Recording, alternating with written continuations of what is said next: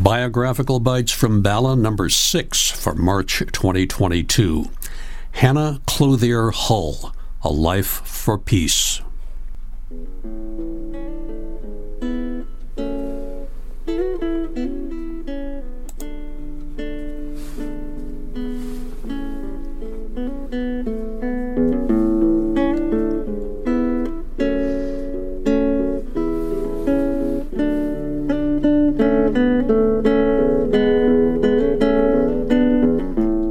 Welcome to the 6th episode of Biographical Bites from Bala, West Laurel Hill Stories. West Laurel Hill Cemetery is a historic and active cemetery in Bala-Cynwyd, Pennsylvania. It opened in 1869 across the river from its sister cemetery, Laurel Hill Cemetery in Philadelphia. It's larger than Laurel Hill, has a totally different feel, a strikingly different population. Like Laurel Hill, it is open 365 days a year, now from 7 a.m. to 5 p.m. until the end of March, when the hours expand to 7 p.m. There is plenty of parking at the business office just off Belmont Avenue, or at the bell tower, or if you enter on Belmont, follow the road with the white line in the middle. Another possibility, just duck in while you're walking the Cynwyd Trail. Your best bet for public transportation is probably to take a bus to the Wissahickon Transfer Center on Ridge Avenue and then cross the Pencoid pedestrian bridge. Come in via the Writer's Ferry entrance, which is across from the Pet Cemetery. Our 6th episode of BBB is for mid-March 2022. Tells you of a suffragette and a lifelong leader in the women's peace movement. She did it for more than 50 years. Hannah Clothier Hull, daughter of a founder of Strawbridge and Clothier, sister of an International Tennis Hall of Fame member, and wife of one of the great Quaker historians and peace activists, William Isaac Hull. Both Hulls lived a life for peace.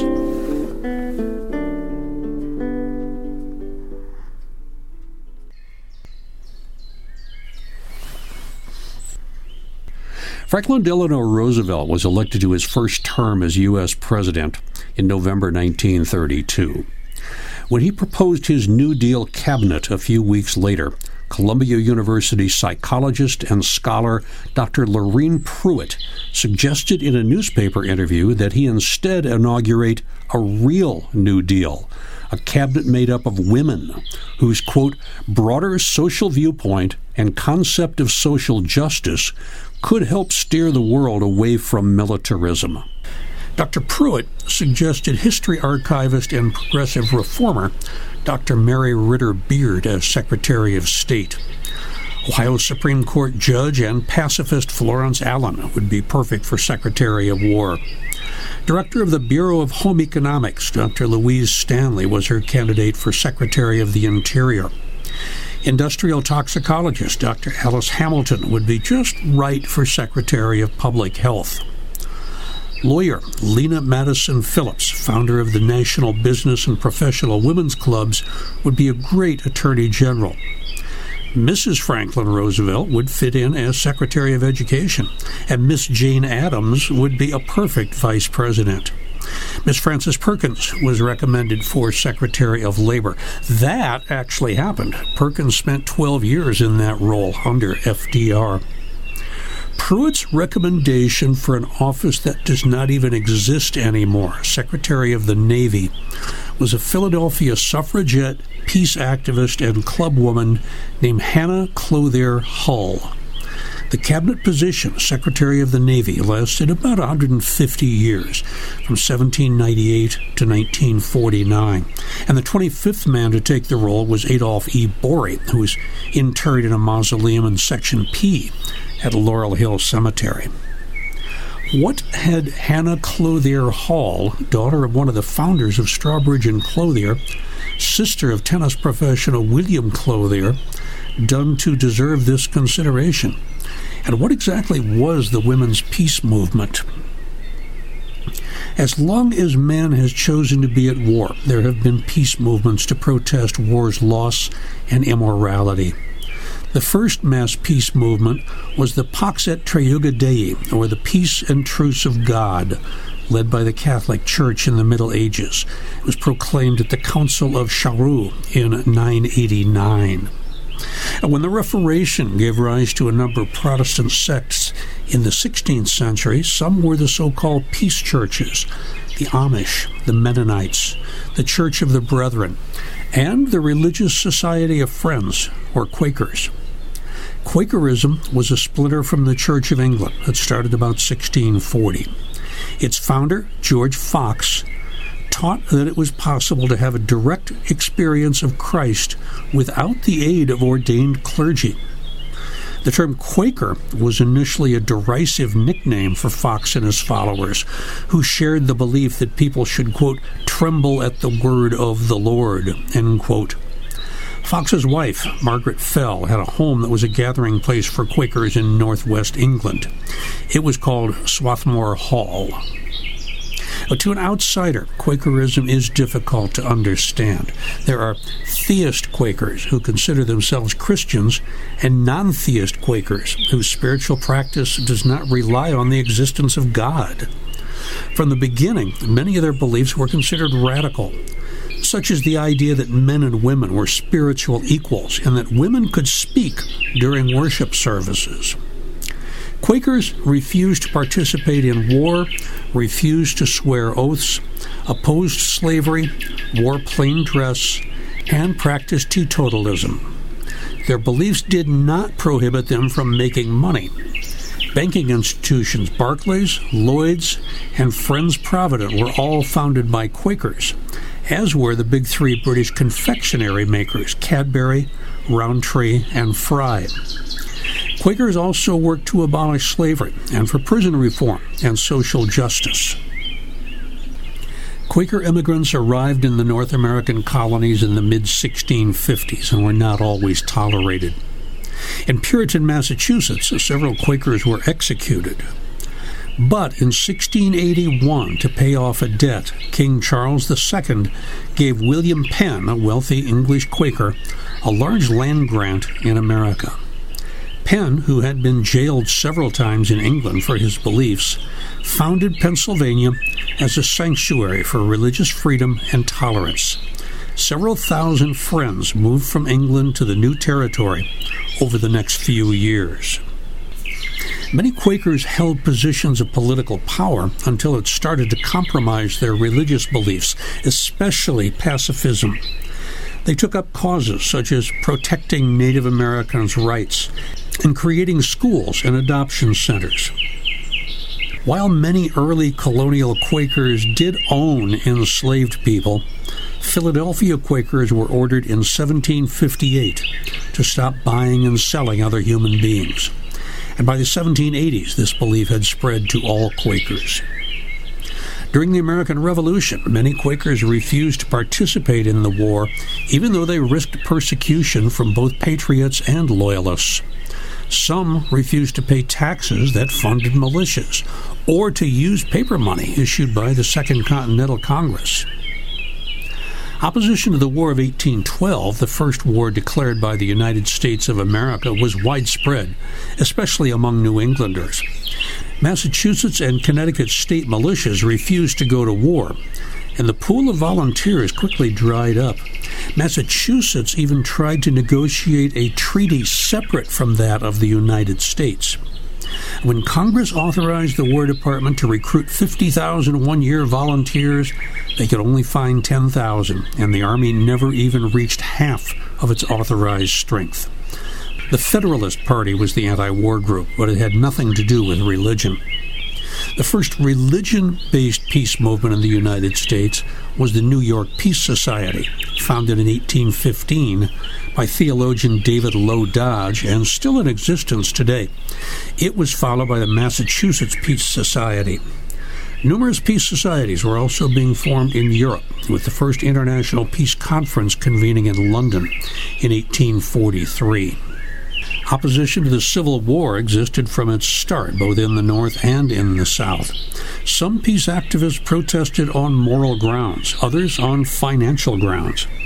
Anti-war Northern Democrats, known as Copperheads, accused President Abraham Lincoln of being a despot and sought immediate peace. During the Battle of Bull Run, 30 women in Danbury, Connecticut marched by brass band to their town center, where they took down the Stars and Stripes and replaced it with peace flags.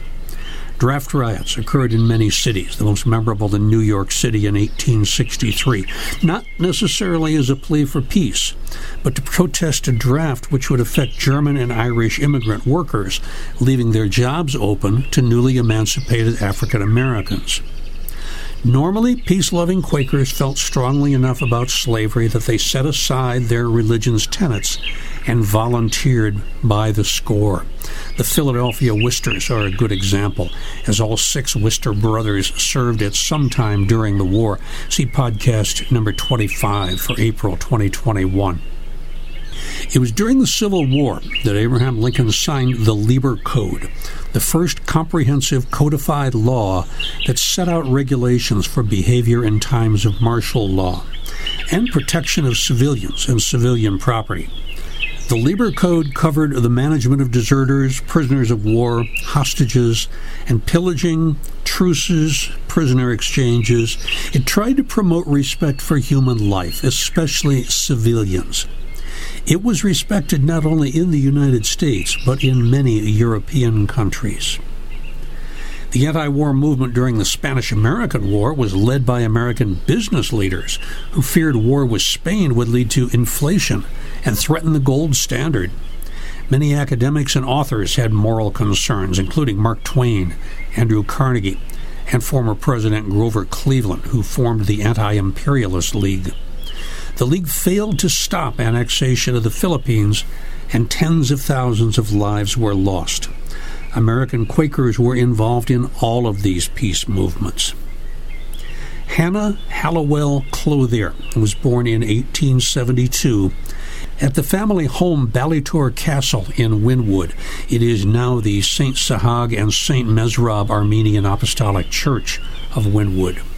She was born to Quaker parents, Isaac Hallowell Clothier and Mary Clapp Jackson Clothier.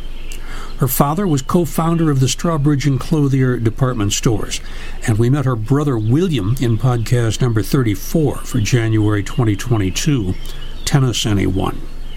The Clothiers were in a sect called the Hicksite Quakers. After attending school at Friends Central School, she matriculated at Swarthmore College and graduated in 1891 when she was 19. Founded in 1864 with its first classes in 1869, Swarthmore is one of the earliest coeducational colleges in the United States. It was established as a college, quote, under the care of friends, end quote, and it was named for the Quaker meeting place in England. It was the only college founded by the Hicksite sect of Quakerism. Orthodox Quakers had founded Haverford College for Quaker men in 1833, and then later Bryn Mawr College for Quaker women in 1885. Further splintering from the Hicksite Quakers led to the Wilburites and then the Gurneyites, and each group had a slightly different way of addressing its members' relationship with God. If you are interested in the varying splits in Quaker orthodoxy, I recommend the work Quaker Theologies in the 19th Century Separations by Larry Keening, Kuenning. Hannah Clothier was coming of age in a time when the new woman was becoming a feminist ideal, an independent woman seeking radical change, much like the 3 Wister sisters that I covered in All Bones Considered number 36 in March 2022.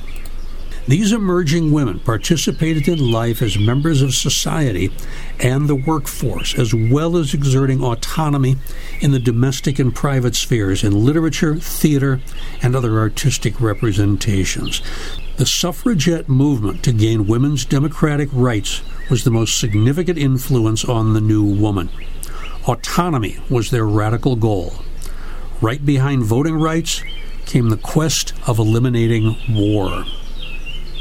The new woman was primarily a result of growing respectability of post-secondary education for women of the privileged upper classes of society.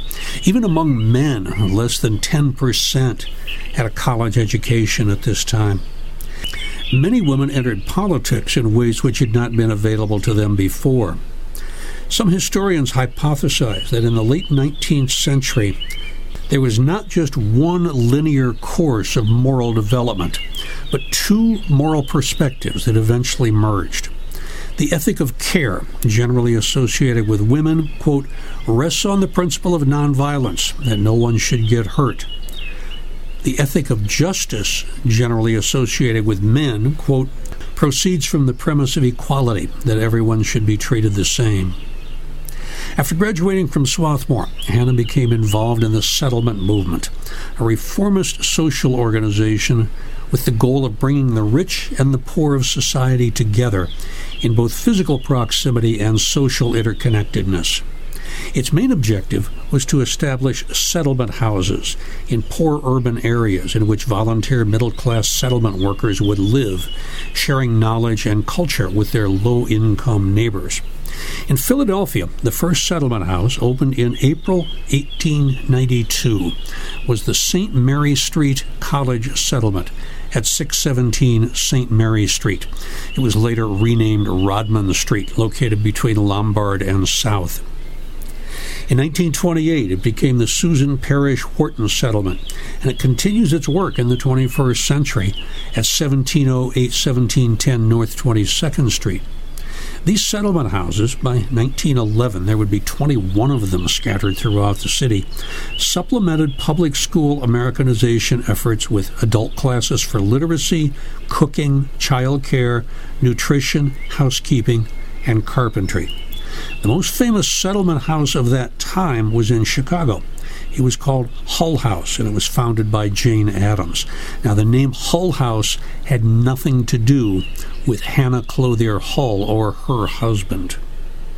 In 1898, Hannah Clothier married fellow Quaker William Isaac Hull, 1868-1939. He was also a progressive. They married at the Clothier family home, Ballytor. There was a special train that brought 150 guests from Philadelphia to Wynwood for the ceremony. William Hull was born in Baltimore, and after receiving a Ph.D. from Johns Hopkins University in 1892, he took the Joseph Wharton Professorship of History and Political Economy at Swarthmore in 1894. I will talk more about Joseph Wharton in a future podcast, but his mother was one of the founders of Swarthmore College. William Isaac Hull was heavily involved in the peace movement and wrote such tomes as Preparedness, the American versus the Military Program, and The New Peace Movement. The Hague Conventions of 1899 and 1907 were treaties and declarations negotiated at two international peace conferences, among the first formal statements of the laws of war and war crime in the body of international law. They took many of their regulations from the Lieber Code. The Convention of 1899 included a ban on dropping explosives from balloons or by other analogous methods anticipating airplanes. They prohibited the use of projectiles to spread asphyxiating gas, or projectiles that expanded upon striking a victim. By the way, the United States did not ratify those rules. Hannah Clothier Hull of Philadelphia attended the Second Hague Conference for International Peace in 1907. Although it had been encouraged by President Theodore Roosevelt in 1904, it was delayed by the Russo-Japanese War of 1904-1905. This precursor to the Geneva Convention, concentrated on naval warfare, came up with 13 treaties and one declaration, everything from a convention relative to the opening of hostilities to a convention concerning the rights and duties of neutral powers in naval war. This would probably explain Dr. Lorene Pruitt's putting forward the name of Hannah Clothier Hull as Secretary of the Navy 25 years later, in 1932.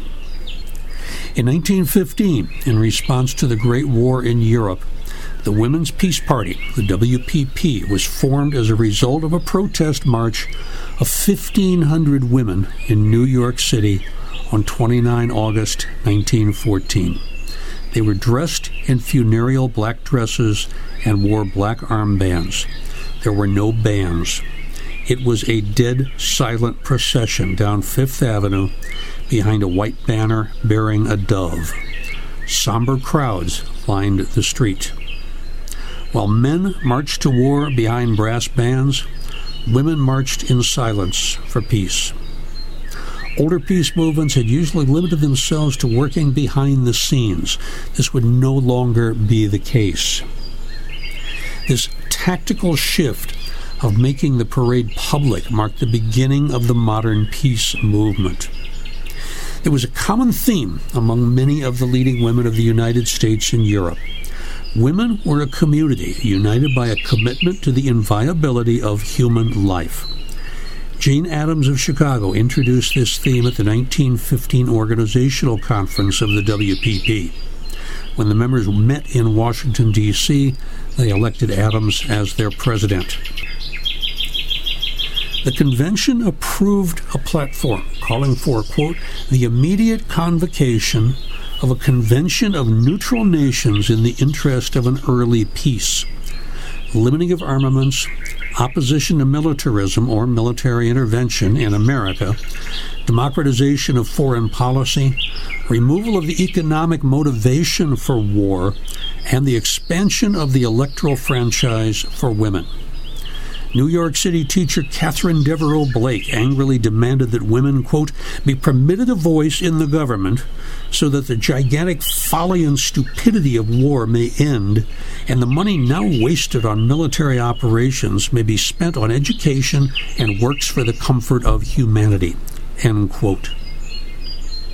For these angry, disillusioned women, the civilization created by men was a miserable and dangerous failure. They demanded that women be given an opportunity to rebuild civilization using their own moral values as the new foundation. The right of women to vote was seen by the female participants in the organization as part and parcel of the cause for peace, based on the presumption that women were inclined by nature to be oriented towards the nurturing of human life. Hannah Clothier Hall was elected president of the Pennsylvania branch, and she retained that position throughout the Great War. Despite a mass gathering of the women's peace movement in The Hague in 1915, they had little, if any, effect on the conduct and outcome of the war. At the end of the conflict, the Women's Peace Party changed its name to the Women's International League for Peace and Freedom, known for short as WIL. In 1922, Hannah was back in The Hague attending the International Conference of Women. And in 1932, she was their delegate to the League of Nations Disarmament Conference.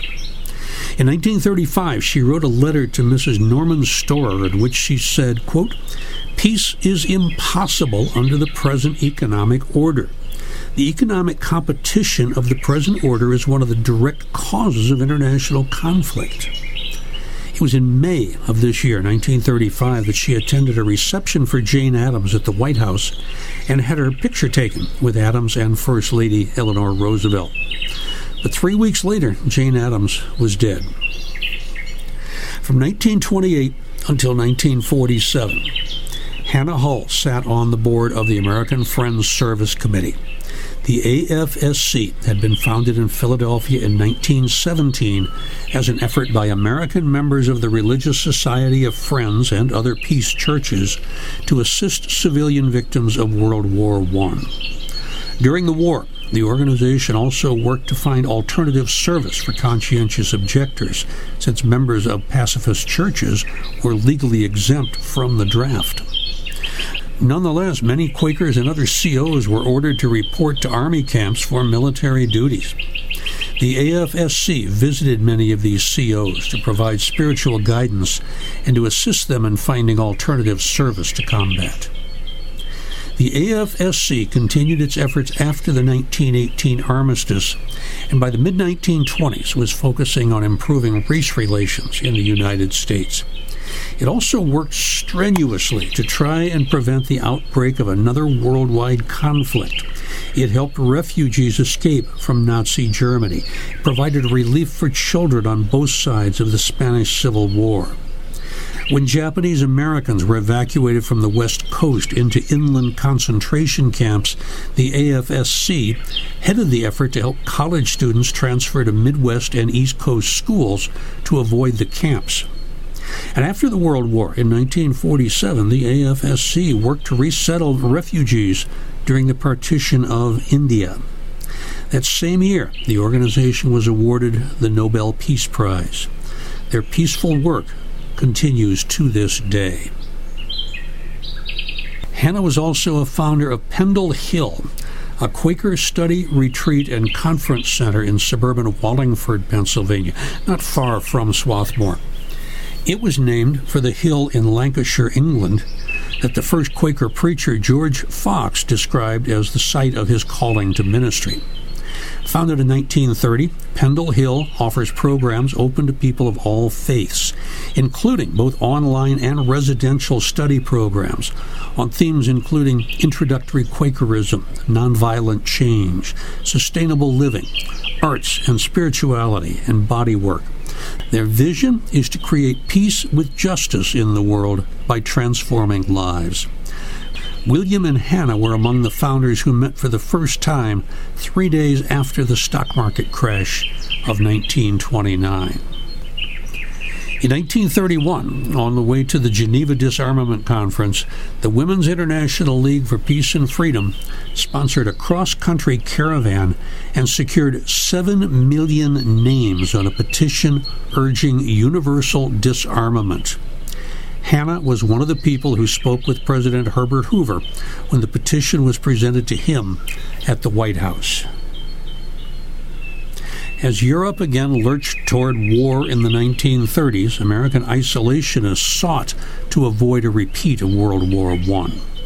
The America First Committee led the charge, staging mass rallies, broadcasting radio advertisements.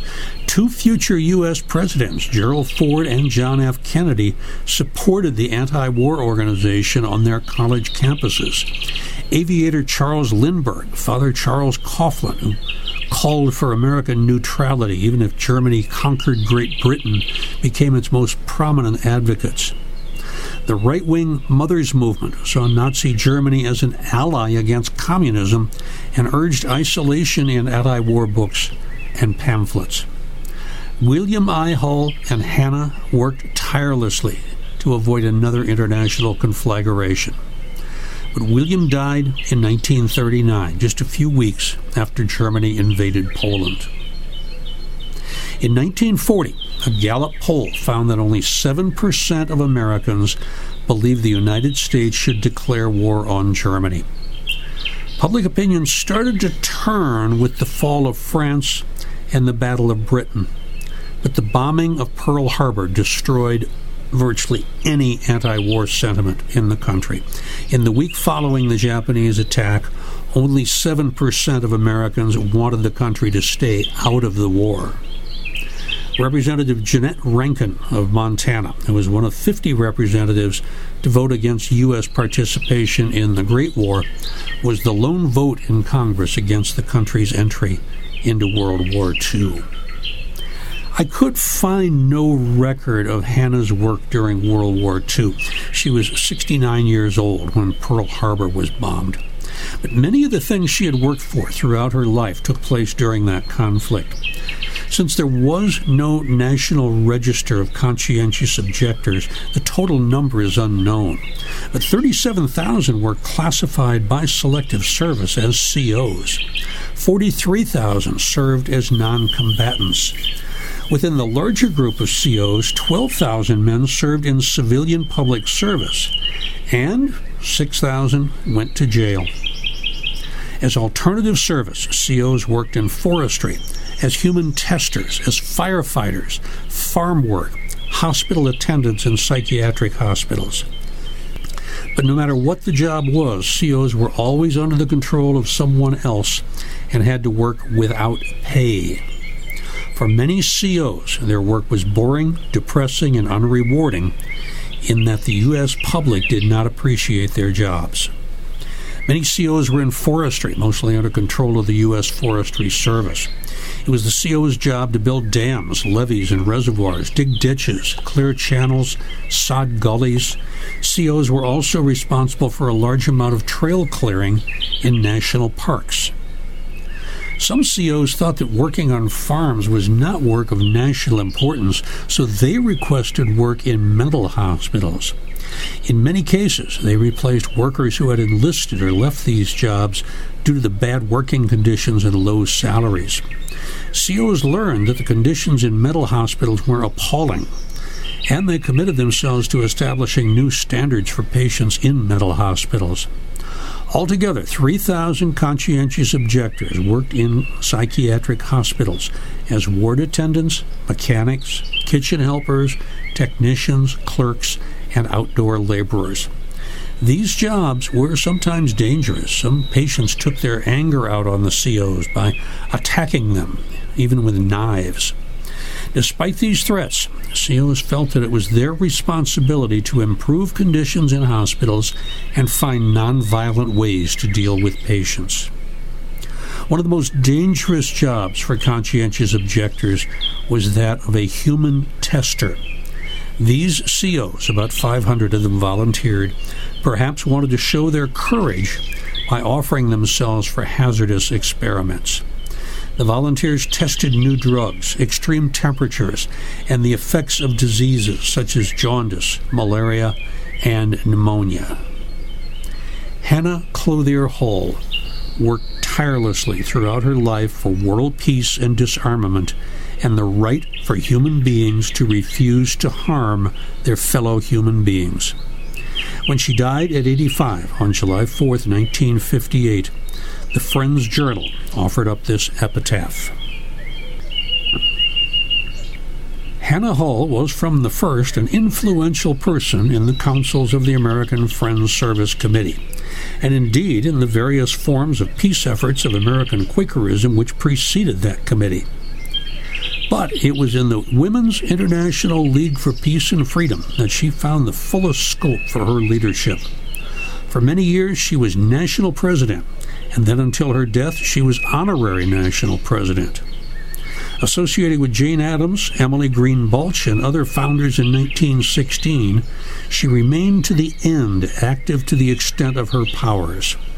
Few of this notable group of women enjoyed as she did the warm backing of a husband. One may assume, I think, that the important Jane Addams Peace Collection at Swarthmore College is a byproduct of this connection, just as William Hull's series of Swarthmore monographs on Dutch Quaker history were a byproduct of his early concern with the Hague International Tribunal. But one despairs at attempting even to hint at the radiating interest in her rich life. She combined loyalty and assistance to Friends affairs on the local and wider level with willing participation in concerns of world range. Modest herself to a fault, she was extremely sensitive to the feelings of others. She was able to give associates assurance and a sense of support which she, in her humble spirit, may herself have rarely enjoyed. It is to be wished that such encouragement could continue through others as the legacy of her life. Hannah Clothier Hull, Quaker pacifist and suffragette, was laid to rest in the Clothier family plot in the Summit section of West Laurel Hill Cemetery on July 9, 1958, next to her beloved husband and fellow pacifist, William. Her papers reside in the Swarthmore College Peace Collection.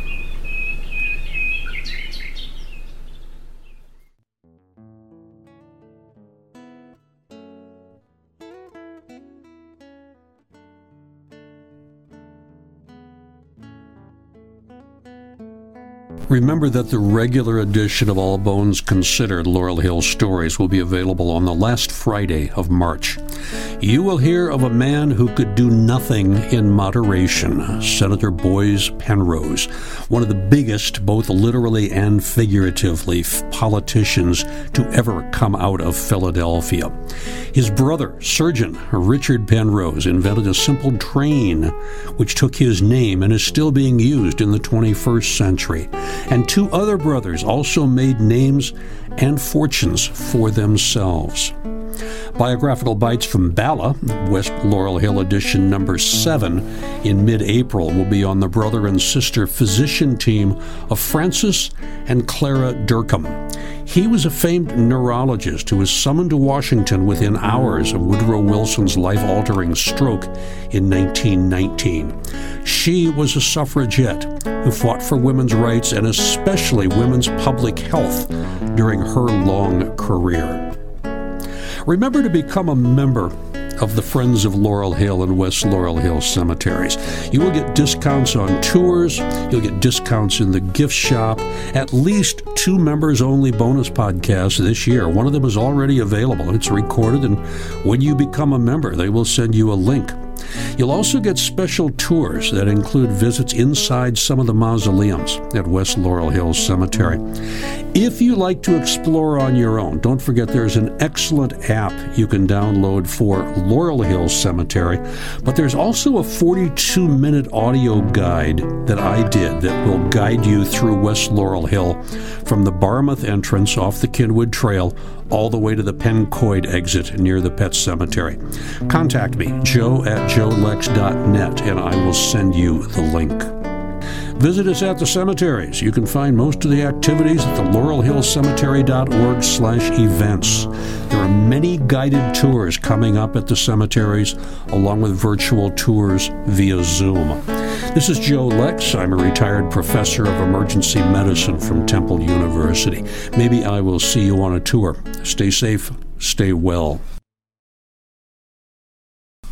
The major references that I used for this: much of my information on the peace movement came from the website history.com/news and an excellent article called Anti-War Movements Throughout American History. For the Friends' work during the Second World War, try the website www.friendsjournal.org. There is an article called U.S. Conscientious Objectors, World War II. The newspaper article urging women to be given cabinet positions in Roosevelt's administration was dated 8 January 1933. The copy that I found was in the Chattanooga Daily Times. Then there is The Women's Peace Party and the Moral Basis for Women's Pacifism by Linda Schott. That was in Frontiers, a Journal of Women's Studies, 1985, Volume 8, Number 2, pages 18 to 24. Our Deeds Carry Our Message, The Early History of the American Friends Service Committee by J. William Frost, published in Quaker History, Spring 1992, Volume 81, Number 1, pages 1 through 51. The Hicksite Quaker World, 1875 to 1900. That was by Thomas D. Ham. That was published in Quaker History, Fall 2000, Volume 89, Number 2, pages 17 to 41. And finally, Patriots and Pacifists, The Rhetorical Debate About Peace, Patriotism, and Internationalism, 1914 to 1930. It was written by Christy Jo Snyder. It was in Rhetoric and Public Affairs, Spring 2005, Volume 8, Number 1, pages 59 to 83. Stay safe, stay well.